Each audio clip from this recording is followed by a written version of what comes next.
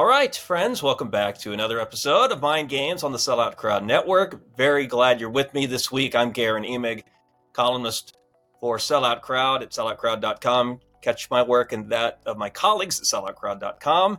Writing a lot about college football, even with the end of the season. Starting to hit college basketball a little bit, always hitting the Thunder hard with John Hamm and Brett Dawson. And today, a little bit of NFL chit-chat. We want to take advantage of playoff fever that's gripping the country and certainly Oklahoma by proxy. We got a special guest lined up for that, a little Buffalo Bills talk with Jerry Ostroski, friend of mine from Tulsa, former Bills player, who's got some things I'm sure to say about the Bills' exit against the latest exit against the Chiefs. First, want to thank our sponsors, Sellout Crowd. They do a great job with not just this show, but others and other content. Attaching their business to our work is something we do not take for granted here on the network. For the sake of Mind Games, they include Two Fellas Movers, the National Cowboy and Western Heritage Museum, MidFirst Bank, Next Gen Roofing, FireLakeJobs.com, 988 Oklahoma's Mental Health Lifeline, and Oklahoma Ford Dealers. Drive into your best in Oklahoma Ford Dealers today for the latest deals and the best deals on Ford's full lineup of trucks and SUVs. Okay, Jerry, last time I ran you down was for a Tulsa World column on heartbreak in Buffalo, unfortunately. I guess there's no other kind. 2 years ago, they lost in Arrowhead to the Chiefs and Pat Mahomes in excruciating fashion. You were terrific then. I feel sort of guilty enlisting your help now that once again Buffalo has bowed out of the AFC postseason at the hands of Mahomes and the Chiefs. Where do you want to start? Is it hurt as much now as it ever did?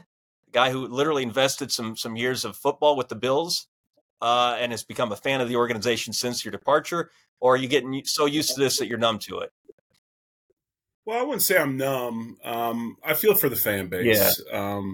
Unless you have been a part of the Bills Mafia, I don't think people really understand the amount of passion that fan base in that city has for their football team. And you know, the storied past of the franchise, we understand the 4 heartbreaks of the Super Bowls and, wide right. And then we have another situation this weekend where the same thing happens. It is a good punchline for a lot of jokes, unfortunately, but this is a passionate fan base that I just truly believe. And, growing up in Philadelphia and dealing with the heartbreak of Super Bowl losses and close losses there, and eventually in 2018 they come through and finally win a Super Bowl, I'd have to think that at some point it's going to happen in Buffalo. They're going to win their championship. And, unfortunately, this year it did not happen. Obviously, they lose 27-24 to the Chiefs. But if you look at where the Bills were this season and where they've gotten to, it's hard to not talk about just the resilience and the overall success that this season was for the Bills, considering where they were and the situation at hand just to get to the playoffs. So resilient group, just like the city that they're in. And I'm disappointed, but, I'm not heartbroken. As Bills fans say, we always got next season. All right, so before we go any further, Jerry, I suppose the thing to do would be to give listeners, viewers, an idea of just how attached you are to that organization. I mean, I could call Buffalo and talk to a columnist from the news. I could find someone connected to a website that does a lot of Bills content.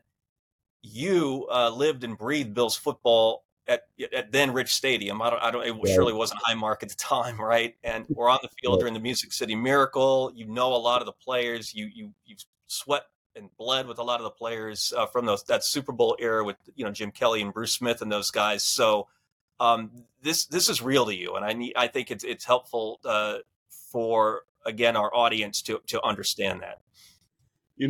My first year in Buffalo was the last Super Bowl year. I was on the practice squad, and I got to experience that Super Bowl in Atlanta against the Cowboys. Yeah. And, after that was up there for 10 years as a player. And it's a city that's very, very close to myself and my family. I still go up there, try to go once a year, see friends, go to a game. We got to go to a Sabres game this year and a Bills game for that New England game, the last home game of the season. But it's a tremendous community. I mean, being on that airplane, it's crazy. I mean, the feeling it was a surreal feeling that sitting on that airplane after the fourth straight Super Bowl loss and seeing the look on the guys' faces like Jim Kelly's and Thurman Thomas's, Bruce Smith, Andre Reed, Cornelius Bennett, Darryl Talley. I'm like, and it was just a look of almost like bewilderment or confusion, like they couldn't believe that it once again it happened. But it just shows you that team and kind of how they are. And I don't know if you got a chance to see the 30 for 30 special on that 4 Super Bowl run, but it summed it up pretty well. I mean, that team kind of exemplifies the city of Buffalo. It's a small community. I mean, there's not a lot of people in it. I mean, it's about 700,000 young professional, young people that go to college. They don't come back. They go somewhere else to work usually. And it's a dying industrial town. Yeah. And those people, it's a small community. You live in it. You intertwine with the community. You know people very, very well. I mean, their houses are always open for you. And the Bills football teams kind of emulate the town that they're in. I mean, the Buffalo people are a lot like the team. They're resilient. They're hard-nosed. They're tough people. They're hard-working, blue-collar people. And it's just a really, really special relationship between that franchise and the city of Buffalo. It was a really, really awesome experience to be able to live there for 10 years and be a part of it. Yeah, it's interesting. People see, the mafia in the parking lot, right? With diving into the tables. They see the guys with the oversized buffalo wings on their heads, their version of the cheese heads in the stands. Right. They see the folks, stripped down to their skivvies, even though it's, minus 20 out. And it is easy to make that sort of a mark around the league, besides the Super Bowl failures of the area that you just referenced, Jerry. But that's to look at this. I think that's to be short-sighted, right? That's right. To not see the connection, and that's what you're speaking to here. Right, exactly. I mean, that's what I don't. Unless you live in Buffalo and you understand what it's like to remove 3 to 4 foot of snow from your driveway, go inside, and 4 hours later go out and do it again and again and again. It's the same thing. It's very, very similar. These past couple games in Buffalo, they've had huge snowstorms. And back in the day when I was there, it was $10 an hour. Now they bumped it to $20 an hour. But just to see the shovel brigade show up and the people in the town willing to work to get that stadium prepared, Guerin, I don't think people understand. That's a pride thing just as much as, people need money. They need extra money, but it's a pride thing. They want that stadium to be perfect for when the opponent comes in and the opponent's fans come in and that everybody can live that experience. I mean, it's really special. Put your football hat on for just a second. Analyze what's going on. What do you do and moving forward with Josh Allen? What do you do with Stephon Diggs? What do you do with McDermott? How far off do we react based on the latest setback, just from potential changes and let's just stay the course and hope that it breaks our way eventually. The previous answer I talk about the passion of the people. Obviously, they get sometimes maybe over passionate, and the guy, and rightfully so, the guy that has the crosshairs on him right now is the head coach, and there's a lot of people that feel. McDermott's kind of jumped the shark, to give a Happy Days reference. And this is as far as they're going to go. Maybe get to an AFC Championship game, but never get to that Super Bowl. And I don't agree with that. I think Sean McDermott's a tremendous coach. I think his personality, his temperament is perfect for the city of Buffalo. And I just look back at the last 17 years before this playoff run and all the different coaches we had that came in and left. And I think Sean's perfect. I mean, Sean is a tough, hard-nosed guy. I mean, a lot of people don't understand this, Guerin. I don't know if you know this, but he went to William & Mary. He played defensive back, and one of his defensive back teammates, do you know who this is? Mike Tomlin. Him and Mike Tomlin played college football together at William & Mary. Oh, that is a steal. They were both defensive backs. He's a lot like Mike. I think what solidified it to me was watching last season. You can say what you will about last season, but the Damar Hamlin situation was just something that nobody's ever dealt with before in the NFL. And to see how he handled that and how he got his team rallied and prepared as well as he could to play after that just tragic Mm. experience and situation solidified it to me. I mean, he's a good man, and it's hard nowadays to find good head coaches that are also good men. And he's a good man. I think he's perfect for the city. As far as the team goes, I think they do have some holes on their roster. I think it's obviously you got a top 3 quarterback in the world. I mean, Josh Allen does things physically that I've never seen another quarterback do. Is Patrick Mahomes a better quarterback? Yes, I believe that is so. I think this guy's been to six straight AFC championship games. I mean, obviously the guy can play, and I think that's what happened this weekend. If you want to look at it, between injuries at linebacker and defensive back that decimated that Bills defense, they got Mahomes. There's no other way to look at it. I mean, the guy's tremendous, but you got Josh Allen. He's still young. You got a great head coach that understands defense. They'll fill those holes at linebacker. They got guys coming back from injury. Milano's the main piece in that. Bernard, the former Baylor Bear, he did just an unbelievable job of filling in that role for Terrell Edmonds when he left in free agency. So they've got the pieces. There is a few things they're going to need to look at. Maybe another cornerback. They're old at safety with Micah Hyde and Jordan Poyer, 2 just tremendous players, but they are over 30, and it's starting to take its wear and tear on them. But they've got to find a receiver that can stretch the field. Diggs, while he can do that some, is really more of a across the middle type guy, a route running type guy, not really your home run hitter. They got to find a guy at receiver that can get downfield for explosive plays. They addressed the tight end role, wonderfully in the draft this year with Dalton Kincaid, who's probably could be rookie of the year in the league. I mean, he's had a tremendous season. Offensive line solidified. Running back is good with Cooks.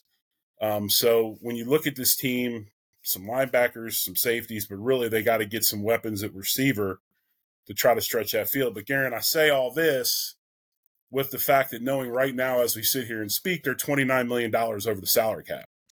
So they're going to have to spend every dollar wisely, which they will. But it will be tough to really just go out and shop because they're going to be a little bit cash strapped this season. Well, if you began with McDermott, then someone were to come to you and say you could have Belichick tomorrow if it meant a McDermott resignation. It would open the door for a guy who'd actually like to try to build what he did at New England and Buffalo. You'd say no thanks. That's what you're saying. Yeah, I would. I would say no thanks. I mean, because he's going to have to blow the roster up and redo it. I don't think people understand it takes a special type of player to play for a Bill Belichick. And I'm not saying there's not guys on that roster that can, but I just think that the roster that's built, it's kind of, the guys are kind of fraternity-like. I mean, they have fun. I mean, you can watch them every week. Deion Dawkins is leading some kind of dance party in the locker room. Josh Allen's a lighthearted guy. So it's going to take, if you bring in a Bill Belichick, it's going to take you getting rid of some guys because some of those dudes aren't going to respond to that type of coaching. So it would be a little bit different, I think, than it is now. And I'm not saying McDermott's easy. I'm just saying it's a little, his style's different than Bill's. Gotcha. Those with the team out of the playoffs, either who didn't make it or got knocked out, in my case, it was the Steelers getting knocked out by your Bills, gravitate to organizations like Buffalo, Jerry, for some of the reasons you laid out earlier in the show. Again, the pull of the organization, the connection between fan base and team, personalities, that kind of thing. Seems to me that of the 4 who are remaining, the 4 championship teams, Detroit fills that role now. Is that a correct read to you, or are you getting behind someone else? No, I think you're 100% correct. I don't know if you got to see that promo when they did the whole 8 Mile skit and they had Jared Goff driving the car as opposed to Marshall. That was awesome to me. I mean, and I think the thing that Detroit has done, and I think the thing that Detroit has done better than anybody in the NFL is they've embraced who they want to be, and they don't reach for players because they're good or whatever. They go get players that fit what they want to do. And, Dan Campbell, and even the hiring of Dan Campbell, right? I mean, anymore nowadays, it's if I'm going to hire a head coach, it has to be one of 2 things, a prior head coach or a coordinator, right? Well, Dan Campbell was neither one of those things. He was a position coach in the NFL. Yeah. And they saw him as a guy that fit what they wanted, fit the city, and brought him in. They got Chris Spielman back in the fold, and they got him as an advisor. And by the way, I did an interview with his brother not too long ago, former GM of the Vikings, and the Malcolm Rodriguez pick in Detroit had Spielman written all over it. If there was ever a guy that reminded me of Chris Spielman, it would be Malcolm Rodriguez. But going back to that franchise, I just think they've done a wonderful job of filling players that fit the roles that they want. And I mean, that's the team I'm pulling for. As much as I love Baltimore, and I've always been a Baltimore fan, I love Lamar Jackson. I think I love his story too, because this is a guy that not too long ago had general managers openly jumping ahead to tell people we are not interested in him. Mm-hmm. And the whole contract negotiation and how long it took for Baltimore to sign him, and now he's got him in an AFC Championship game along with a tremendous defense. But yeah, I mean, you have to get behind Detroit, right? I mean, it's just an awesome story. If 90% of the neutrals will pull for them to beat San Francisco to upset the Niners, will they? That becomes another question. What do you think? Do they have a shot? I think they have a shot because the way they play, they're not going to make mistakes. They're not going to beat themselves. They're going to stop the run. They're going to try to establish a run. And the thing that they do well that I think a lot of teams have a hard time with San Francisco is, Shanahan, it starts with the way they walk out on the field. The guy's carrying a huge boom box, and the first guy out there, is your left tackle, and who, by the way, probably could arguably be the best left tackle that's ever played. But, this is a team that likes to bully people. They like to intimidate people, a lot like Baltimore does. And I don't think you're going to do that with Detroit. And I think the matchup fits. I think it really does. And this might only be a 14-9 game, but it's going to be a good one if you like physical football. You referenced Jackson over in the AFC. Does this feel now comfortably like his breakthrough about to happen? Or does he still have to beat? Obviously, he's going to have to beat Mahomes to get to the ultimate game, but right. Does he need that to have fully? If there's something left for him to break through, is this it? I mean, does he need another 2 postseason games for that to occur? I think, unfortunately for Lamar, he's a lot like Josh Allen. Until they win it all, they're going to continually be, I don't want to say ridiculed, but criticized for not winning the big game or not winning the championship. Unfortunately for Lamar, I think no matter what he does, that's what his legacy will be built upon or be judged by, whether he wins a championship or not. So, yeah, I do believe that. I think that as good as he is and the numbers he's put up, and I think arguably – I don't even want to say arguably. I mean, I think he's going to be your MVP of the league. He still is going to have to win that championship to get people off of his back. Mm-hmm. And there's a certain fair versus unfair, right? Yeah, exactly. It's just like a lot of people are criticizing Josh Allen for the loss on Sunday, and if you're blaming Josh Allen for that loss, then you didn't watch the game. It's that simple. You can say what you want. To me, that game was lost on defense. Obviously, they were in shambles. They had a practice squad player starting a middle linebacker. Rasul Douglas was playing on one leg at corner. But the inability of the Bills' defense to stop Pacheco in the running game of the Chiefs was the number one factor in why that team lost. I mean, Patrick Mahomes only threw the ball 23 times. So that should tell you all you need to know.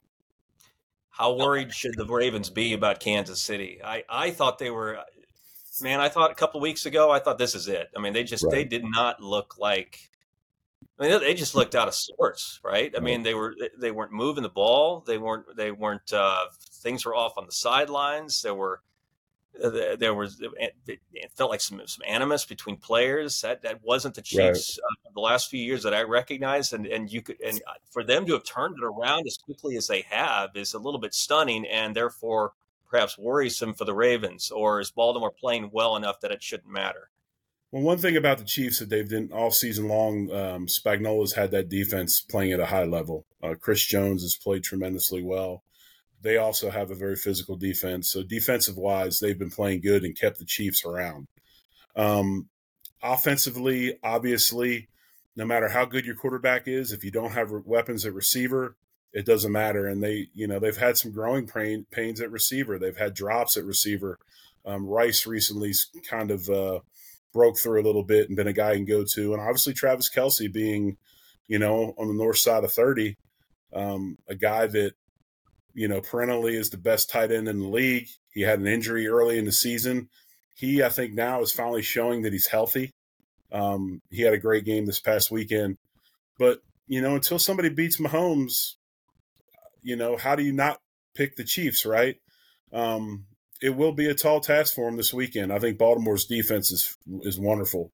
I think they will be able to stop the run, and that's going to put more onus on those receivers, Kelce and Mahomes, to try to make plays downfield. It'll be a lot tougher for him this weekend than it was last. Okay, fair enough. You got time for some exit questions? A little lighter side? I've got whatever you need, man. I've got time today. What's the coldest you ever were in Buffalo all those years?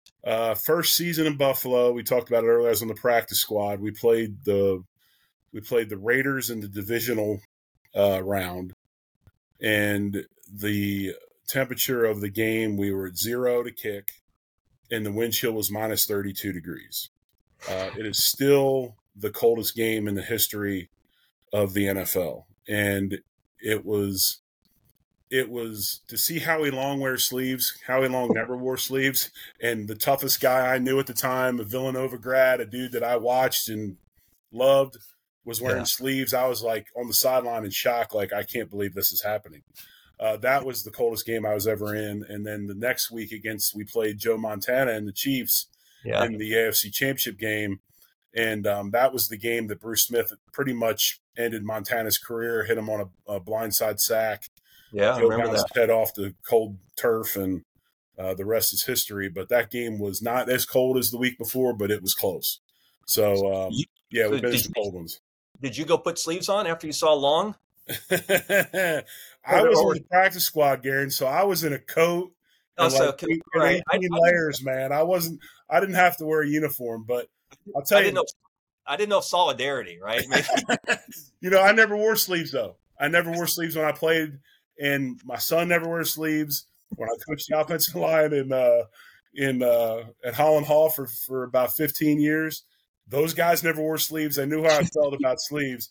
And what's funny is, if you remember, and this is a good story for this, Oklahoma, right. Thurman was in the Buffalo for his whole career. And his last season, he went to Miami and played for the Dolphins as a free agent. Pat Jones is actually the tight ends coach down there.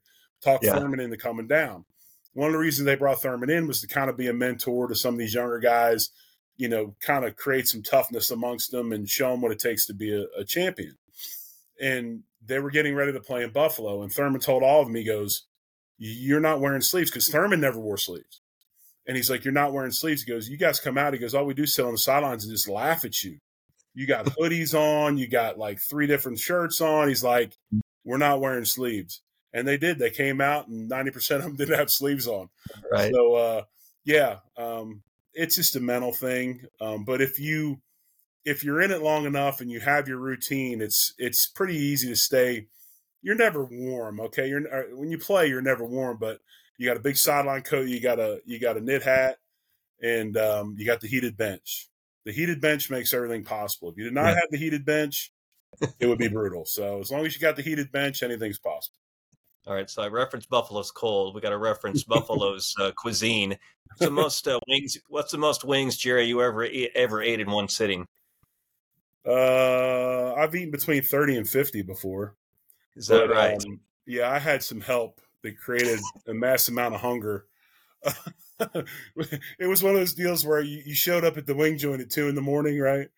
But no, we went up there a few weeks ago, and we went to a place called 911 Tavern, which it's this little dive hole in the wall bar that is in the bottom of a house. I think the owners live upstairs. They don't take credit cards, only cash. Best wings I've ever had in Buffalo. And they brought a plate out of 30, and they had them stacked up all nice and neat. I didn't hit all 30, but I hit a majority. I definitely hit over 50% of them. That's for sure. How deep do you get with the sauce, man? Are you like, no, that's not hot enough? No, I mean, when I was younger, you want to pound your chest and say, you eat the hottest wings you can get because that's what you do, right? You're stupid. I like to taste. I like to taste the sauce. I like the wing. I like to taste the wings. I don't want to be hurt by the wings, right? So we go with regular hot. That's more than enough. And I think some of the places up there have a few different things they might put in them to differentiate their style. But a good hot basic buffalo wing, it's hard to beat. Yeah, I hear you. All right, toughest SOB you ever lined up against playing pro football? Woo. Toughest dude I ever played against. Well, hardest guy that I ever played against, for me anyway, was Leon Lett with when he was with Dallas.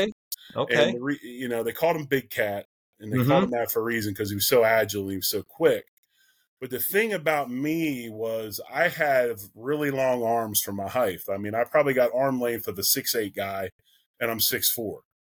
And so my arm length and everything was always an advantage to me. Leon's the first dude I ever played against that he had his hands on me before I could get mine on him because his arms were longer than mine were. And it's an unsettling feeling when you're trying to block somebody and their hands are on you, controlling you before you control them. It's tough. So he was the toughest player I played against as far as in the league. Now there's guys out there that were grinders, tough dudes, but just difficulty and just a guy that could flat play, it would be Leon Lett. That's a kind olive branch, man, because everyone, of course, you say Leon Lett, right? The default is to the Super Bowl moment. Right. Like, Right. guys. Well, we're not talking about anything like that. We're just talking about playing ability. I right? know. No, I hear. That was Lett, though, right? They got caught from behind by. Yes, it was. Tasker Yeah. or BB? I always forget who the Bill was who caught him. Was it BB or Tasker? It was BB. BB. Okay. BB was known for his speed. Played at Chandron State in Nebraska, and actually has a speed school up there now. That's where he's from. Oh yeah, And I didn't know that. Yeah, exactly. So, yeah, BB was the guy who caught him. I mean, crazy fast, overachieving, max effort guy. So it's not a shock that he was the dude that got the ball out. Emporia State, right? Leon Lett, I think. Yes, I think Emporia State is Leon Lett. That is correct. Very good call. Yeah, Mr. Tomlin.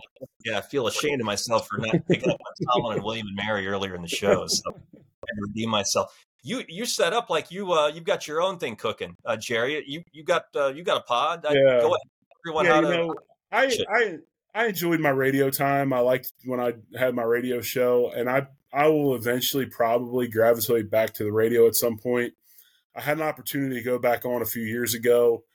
I just felt it wasn't something I could do with my son playing at Tulsa. Because I'm a firm believer in you have to talk truth. You have to speak what's going on. And I never wanted to say anything about the program or the school to where he would have to answer for what his dad said. So I didn't do radio, but a buddy of mine, a guy that I played with in Buffalo for 7-8 years, John Fina, who was a left tackle, I was talking to him one day on the phone, and he was doing a podcast with this group called Buffalo Rumblings. It's tied to SB Nation. And he said, hey, come on the show one time. And I did it. And they're like, hey, I was like, yeah, I can get around it a little bit. I've done it before. So they asked me to do a show. So they actually paired me up with a girl that I'd never met before in my life, a girl named Sarah Larson, who lives in Fort Lauderdale, who grew up in Buffalo. So we do a show on Wednesday nights at 9:00 called Line to Gain. And we do it on YouTube, and then we podcast it as well. So it's kind of a cool perspective because you got the former player and the football guy and a girl who is now 62 straight games she's been to. Okay. And, you get more of that kind of a fan perspective and how a fan, and she knows football, and she's a freaky capologist. So the off season is kind of when she shines because she's really good at the cap and understands all the numbers and, knows the game, but you get that side of it and then my side of it, and it meshes really, really well. So that's what we do. We'll be off this week because, I get my knee replaced tomorrow, but, hopefully next week I'll be out of my painkiller fog long enough to be able to do the show. Baby, man, I hope. Tell me you're not doing a surgery a month like the horror stories you hear about the. No, I'm actually pretty fortunate, Guerin. Okay, I've only had a few things that I've had to deal with. I have had my left knee replaced in 2018. It was really bad. Now I got to get my right knee replaced. I'm pretty bow-legged, so bow-leggedness is good when you're playing because it's kind of built-in knee braces, right? It's kind of hard to get rolled up on the outside when your legs are already bowed out. But when you get done and you stop playing and you retire, it's not necessarily good for cartilage wear. So, yeah, I'm definitely going to have to get my other knee replaced. And other than that, maybe a knee scope to clean up a meniscus. But other than that, I've knock on wood, I've been good. But, I'm on the north side of 50 now and starting to get into all those things as well. So just part of life. Okay, well, we're going to wish you well with regard to that. We're going to wish you well with regard to your show. We want to thank you for coming on, talking about the Bills and the NFL playoffs. We'll run you down for some college football talk before long. You've been great. You've been helpful to me as long as I've been writing for the Tulsa World. Glad that's still the case now that I'm with Sellout Crowd. Thanks very much for tuning in and watching, listening to the show. We'll be back next week with another episode, perhaps football, perhaps a little hoops now that we tick toward March. Thanks to Jacqueline Musgrove, our tireless producer behind the scenes, for keeping us on the air. Thanks to Michael Lane, our creative director, Michael Martin, all the crew at Sellout Crowd. We put out the work every day. All we ask is that you give us a shot. Check us out either in written form or podcast form. Myself, my colleagues, it's a labor of love. We hope you along for the ride as much as you can. So stay warm, stay safe, and we will talk to you next week.